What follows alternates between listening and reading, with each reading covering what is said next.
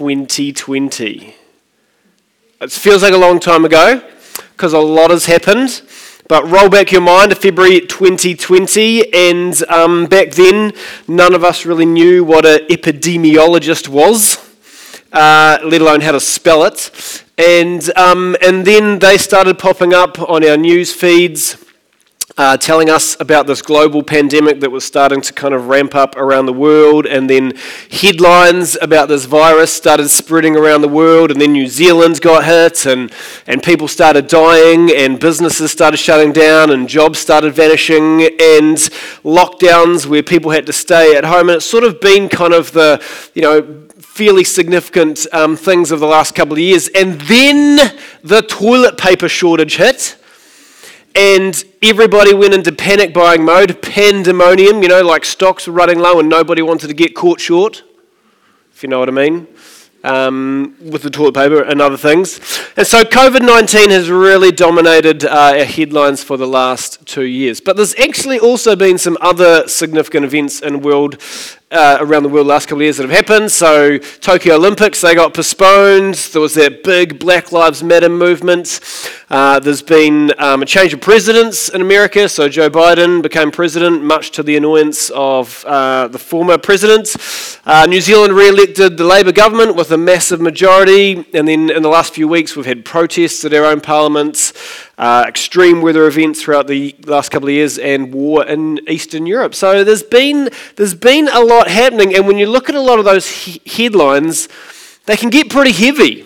There's a lot of kind of negative and depressing stuff when you read the headlines in the news that we get bombarded with. So this morning I just very simply want to encourage you with a very simple tool, just something that will hopefully help you lighten the load a little bit, and maybe cut through some of the heaviness of our world, and maybe even give you a fresh perspective on some of the situations that you've been facing. And before I do that, I want to just remind you that not every headline that we read is necessarily accurate.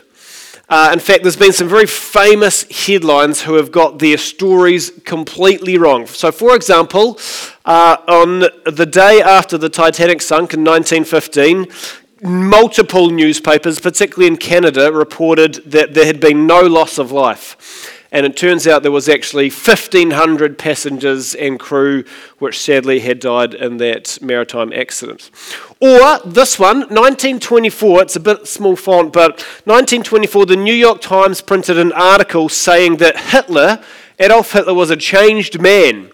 So he'd been involved in a failed coup in the German government, and he ended up being imprisoned for that in the early 1920s. 1924, he was released from prison, and the newspaper said he looked a sadder and wiser man. It is believed he will retire to private life in his country of birth, Austria. Well, that didn't end up happening, did it? 1910, this one may be a little bit sort of surprising for you, but in 1910, a university professor in America predicted that by 2020, 2 years ago, that Western women would find having children unfashionable. And so the only way to keep up the population was to import children from France. I mean, I don't know. Obviously, there was no other children in the rest of the world, but France was obviously a children boom, so that headline was a little bit wrong. And then this one, this may be in some of your lifetimes, so I don't know if you remember it, but it was in a German newspaper. A German newspaper reported that ABBA, 3 of the members of ABBA tragically were killed in a plane crash, and the 4th one was horribly injured.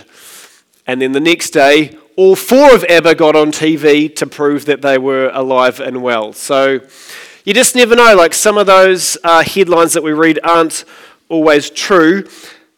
Some headlines are technically true, but they're also really stupid. For example, China may be using sea to hide its submarines. I would think that would be a logical place to hide your submarine if you had one. This one, stats show teen pregnancy drops off significantly after the age of 25. Which again is technically true, but a really stupid headline.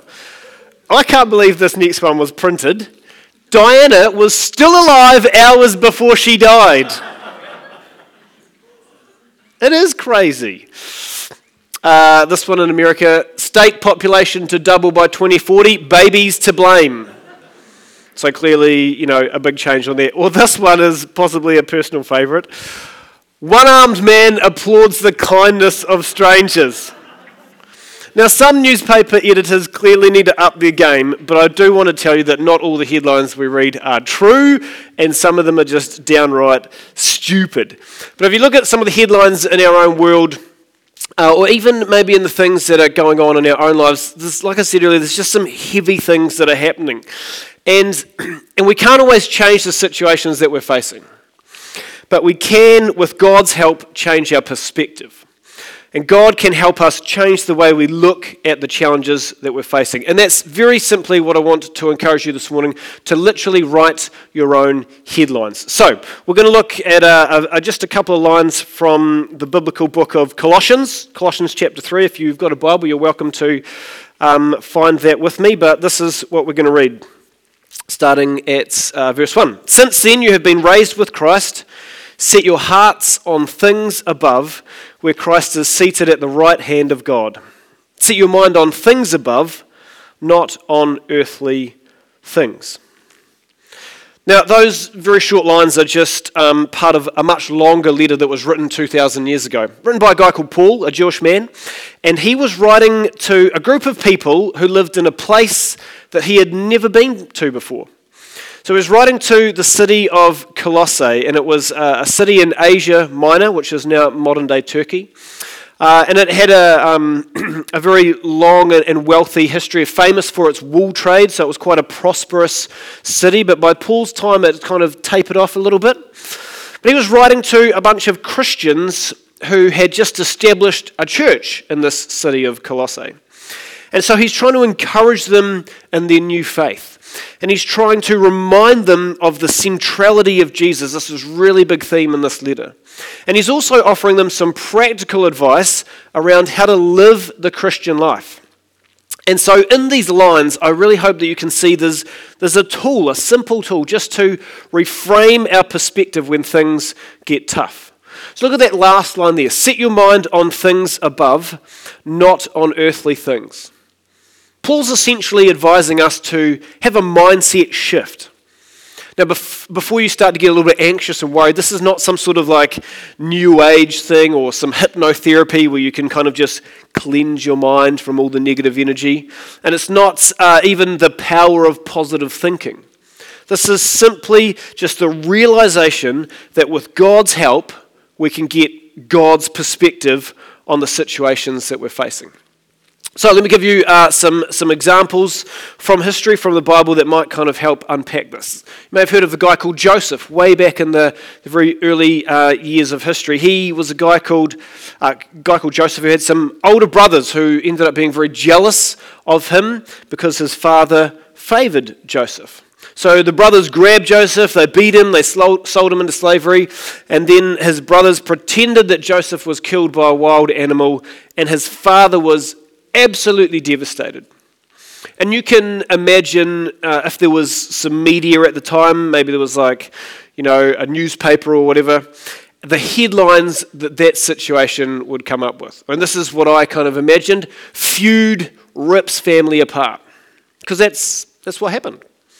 But then years later, Joseph is reunited with his family, and it's very clear that God has actually been at work in his life, preserving him, protecting him, and ultimately promoting him in a series of remarkable events, miraculous events that cannot be explained in any other way. Joseph becomes the prime minister of Egypt, the most powerful kingdom in the world. And Joseph actually summarizes his whole kind of life story in this one fantastic sentence. He says, "You intended to harm me, but God intended it all for good." And so if Joseph was going to write his own headline, this is again what I creatively imagined he might write. He might write something like, "Family reunited and restored." I mean, Joseph was able to look at his situation from quite a different perspective and to see God's hand at work. Or a few centuries later, The Jewish people were preparing to occupy the promised land known as Canaan. And so Moses sends 12 spies on a scouting mission to check out the land and to come back with a report. And there's really two different headlines that come back from the scouts. There's the first group of scouts, and they say the land is plentiful. Famously, it's described as being flowing with milk and honey. But the people there are huge, and the towns are fortified, and the soldiers are so huge that this first group of scouts say, we feel like grasshoppers beside them. And so this is their summary of the situation. The land we travelled through and explored will devour anyone who goes to live there. So you can imagine what sort of headline they might write to summarise their situation, Danger lurks, land devours all, or something like that. But there's a couple of scouts who come back with a very different perspective. Joshua and Caleb boldly believed that God was on their side and that he would help them conquer their enemies. This is their summary. The land we travelled through and explored is a wonderful land. And if the Lord is pleased with us, he will bring us safely into that land and give it to us. And so what headline would Joshua and Caleb write? Maybe something like this: God is with us. Do not be afraid. Joshua and Caleb had a fresh perspective. They had a full awareness of God at work in their situation. Maybe the best example of this is Paul, the guy who wrote this letter to the city in Colossae. And by God's grace, Paul was transformed from a Christian hater to a Christian proclaimer. And after his conversion to the Christian faith, Paul dedicated his life to sharing the good news about Jesus. He became a significant leader in the early church, encouraging, teaching, guiding people in the faith. But then there was this massive curveball that happened. And history records that Paul was arrested in Jerusalem. An angry mob had become upset that he was openly meeting with non-Jewish people. And so there was this riot that happened, and Paul was attacked, he was beaten, and eventually the local authorities, in an attempt to restore order, they send Paul off to Rome to have a trial before the emperor. And so there's this massive change in his circumstances, a terrible twist. Paul has the most promising opportunities before him. On his missionary journeys, he had preached the message of Jesus, he had planted churches, he had performed miracles, he had helped so many people, and now he was stuck in Rome, under arrest, imprisoned, awaiting trial. You can imagine the potential headlines for this, right? Paul awaits likely execution. Or maybe one of those more sensationalist newspapers, Christianity is doomed. And it's a pretty bleak situation for one of the most committed followers of Jesus. He is imprisoned and he is immobile in Rome. But as he waited for his day in court, Paul reframed his perspective. Paul realized that his arrest gave him a captive audience.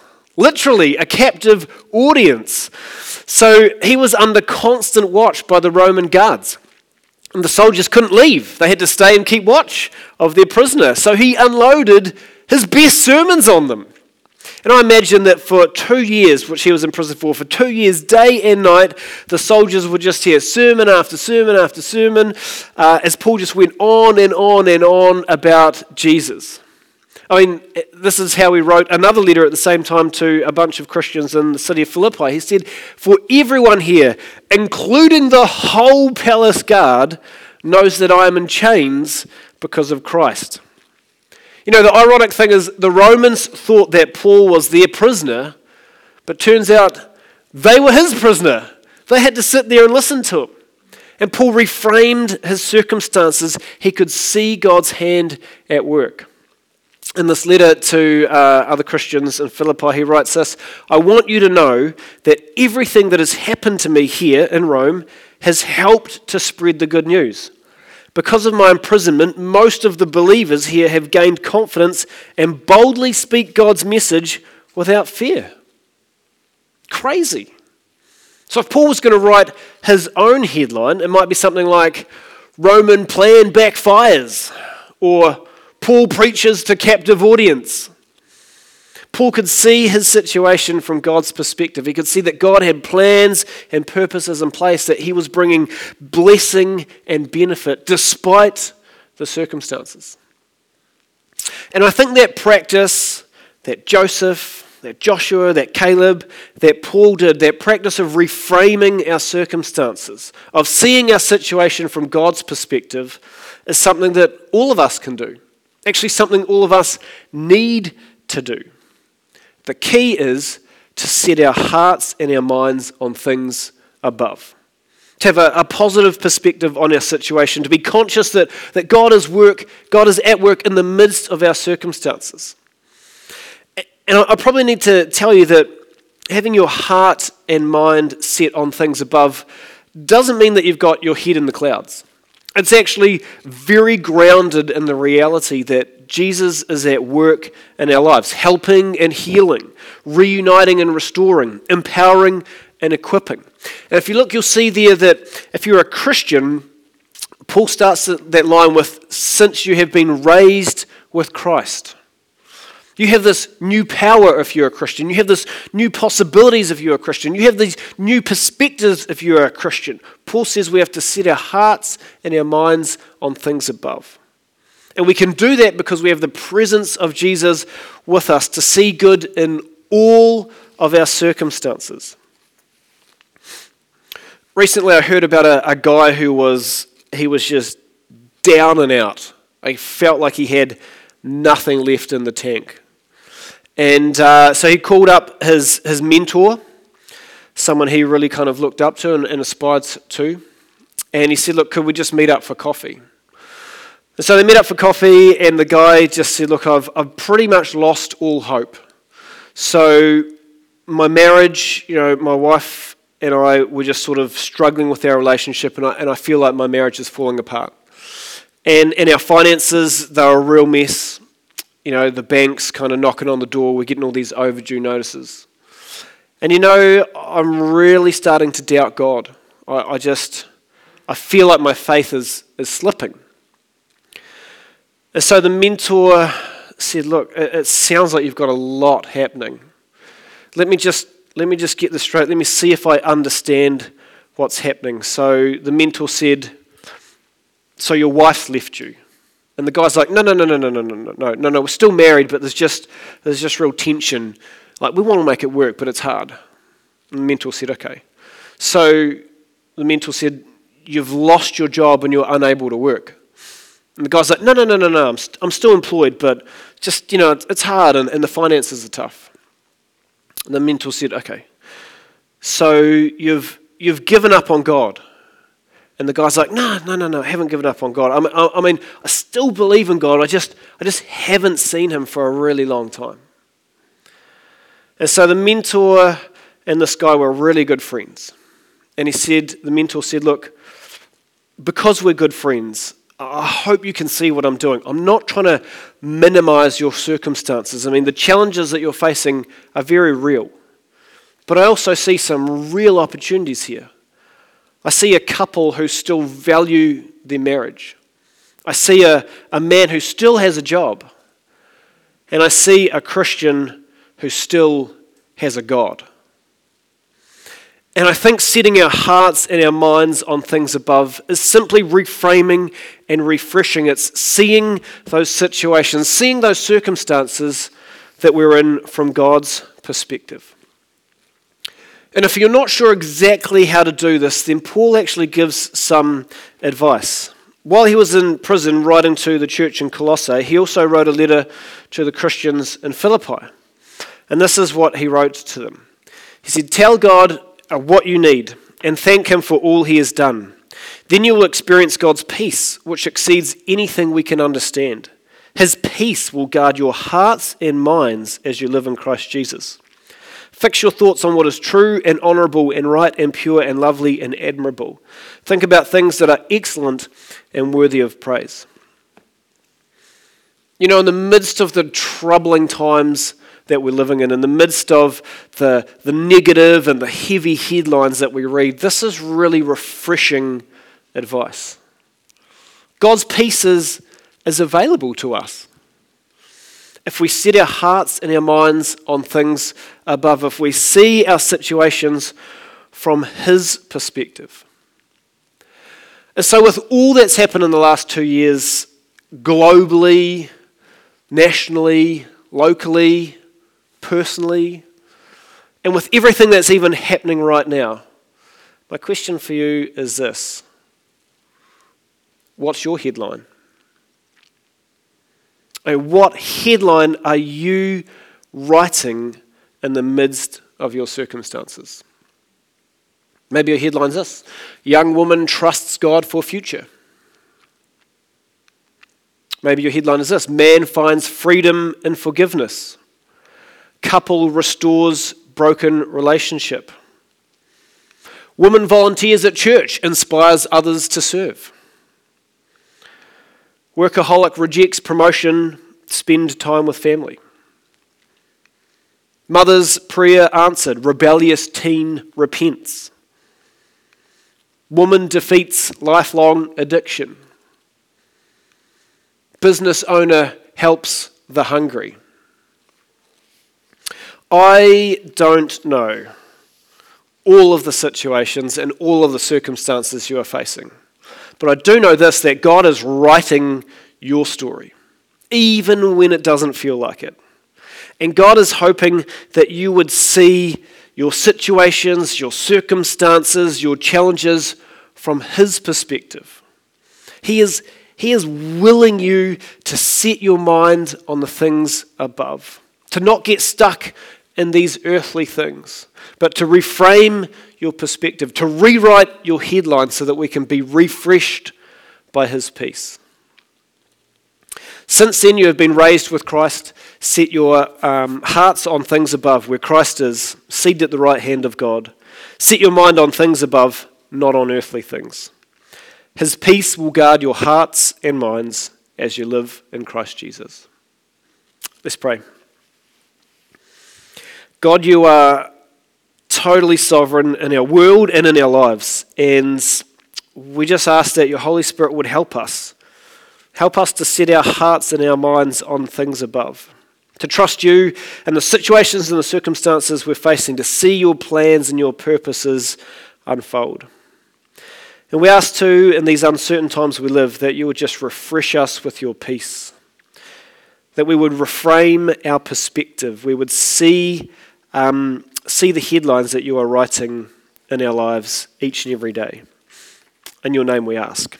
Amen. Hey, we're just going to close our time together by sharing communion. And perhaps the greatest headlining event in world history is the death and resurrection of Jesus. It was a pivotal moment, the point in history where God changed everything, where He opened the way for people to reconcile themselves back to Him.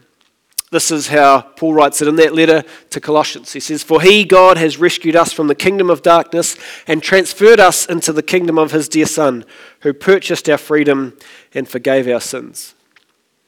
Now, I thought I'd be creative and try and kind of come up with maybe a headline for this event. So I come up with a few. You can rate them good, bad, or indifferent. But this is what I thought. Death defeated. I mean, that kind of sums up Jesus' life and death and resurrection. Or love poured out. Or hope is alive. Or sinners saved by grace. Now, we're going to take communion. There's a couple of tables at the front and one at the back. And as we do that, as we take that little bit of bread and that juice to just kind of remind ourselves of what Jesus did for us, I also invite you to write your own headline. There's some paper and some pens there. And I really just encourage you to kind of capture the significance of communion for you in a headline kind of format. So, when you're ready, feel free to make your way to the tables.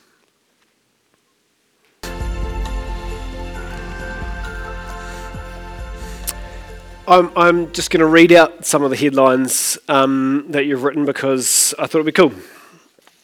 So this is how you've captured communion in a headline. Love reminder. Our hope is in Jesus. Christ is risen. Jesus came back to life. Even though I'm a sinner, God loves me. Jesus is alive, and I will be with him one day. Trust alone. God's glory revealed. Forgiven fool becomes useful servant.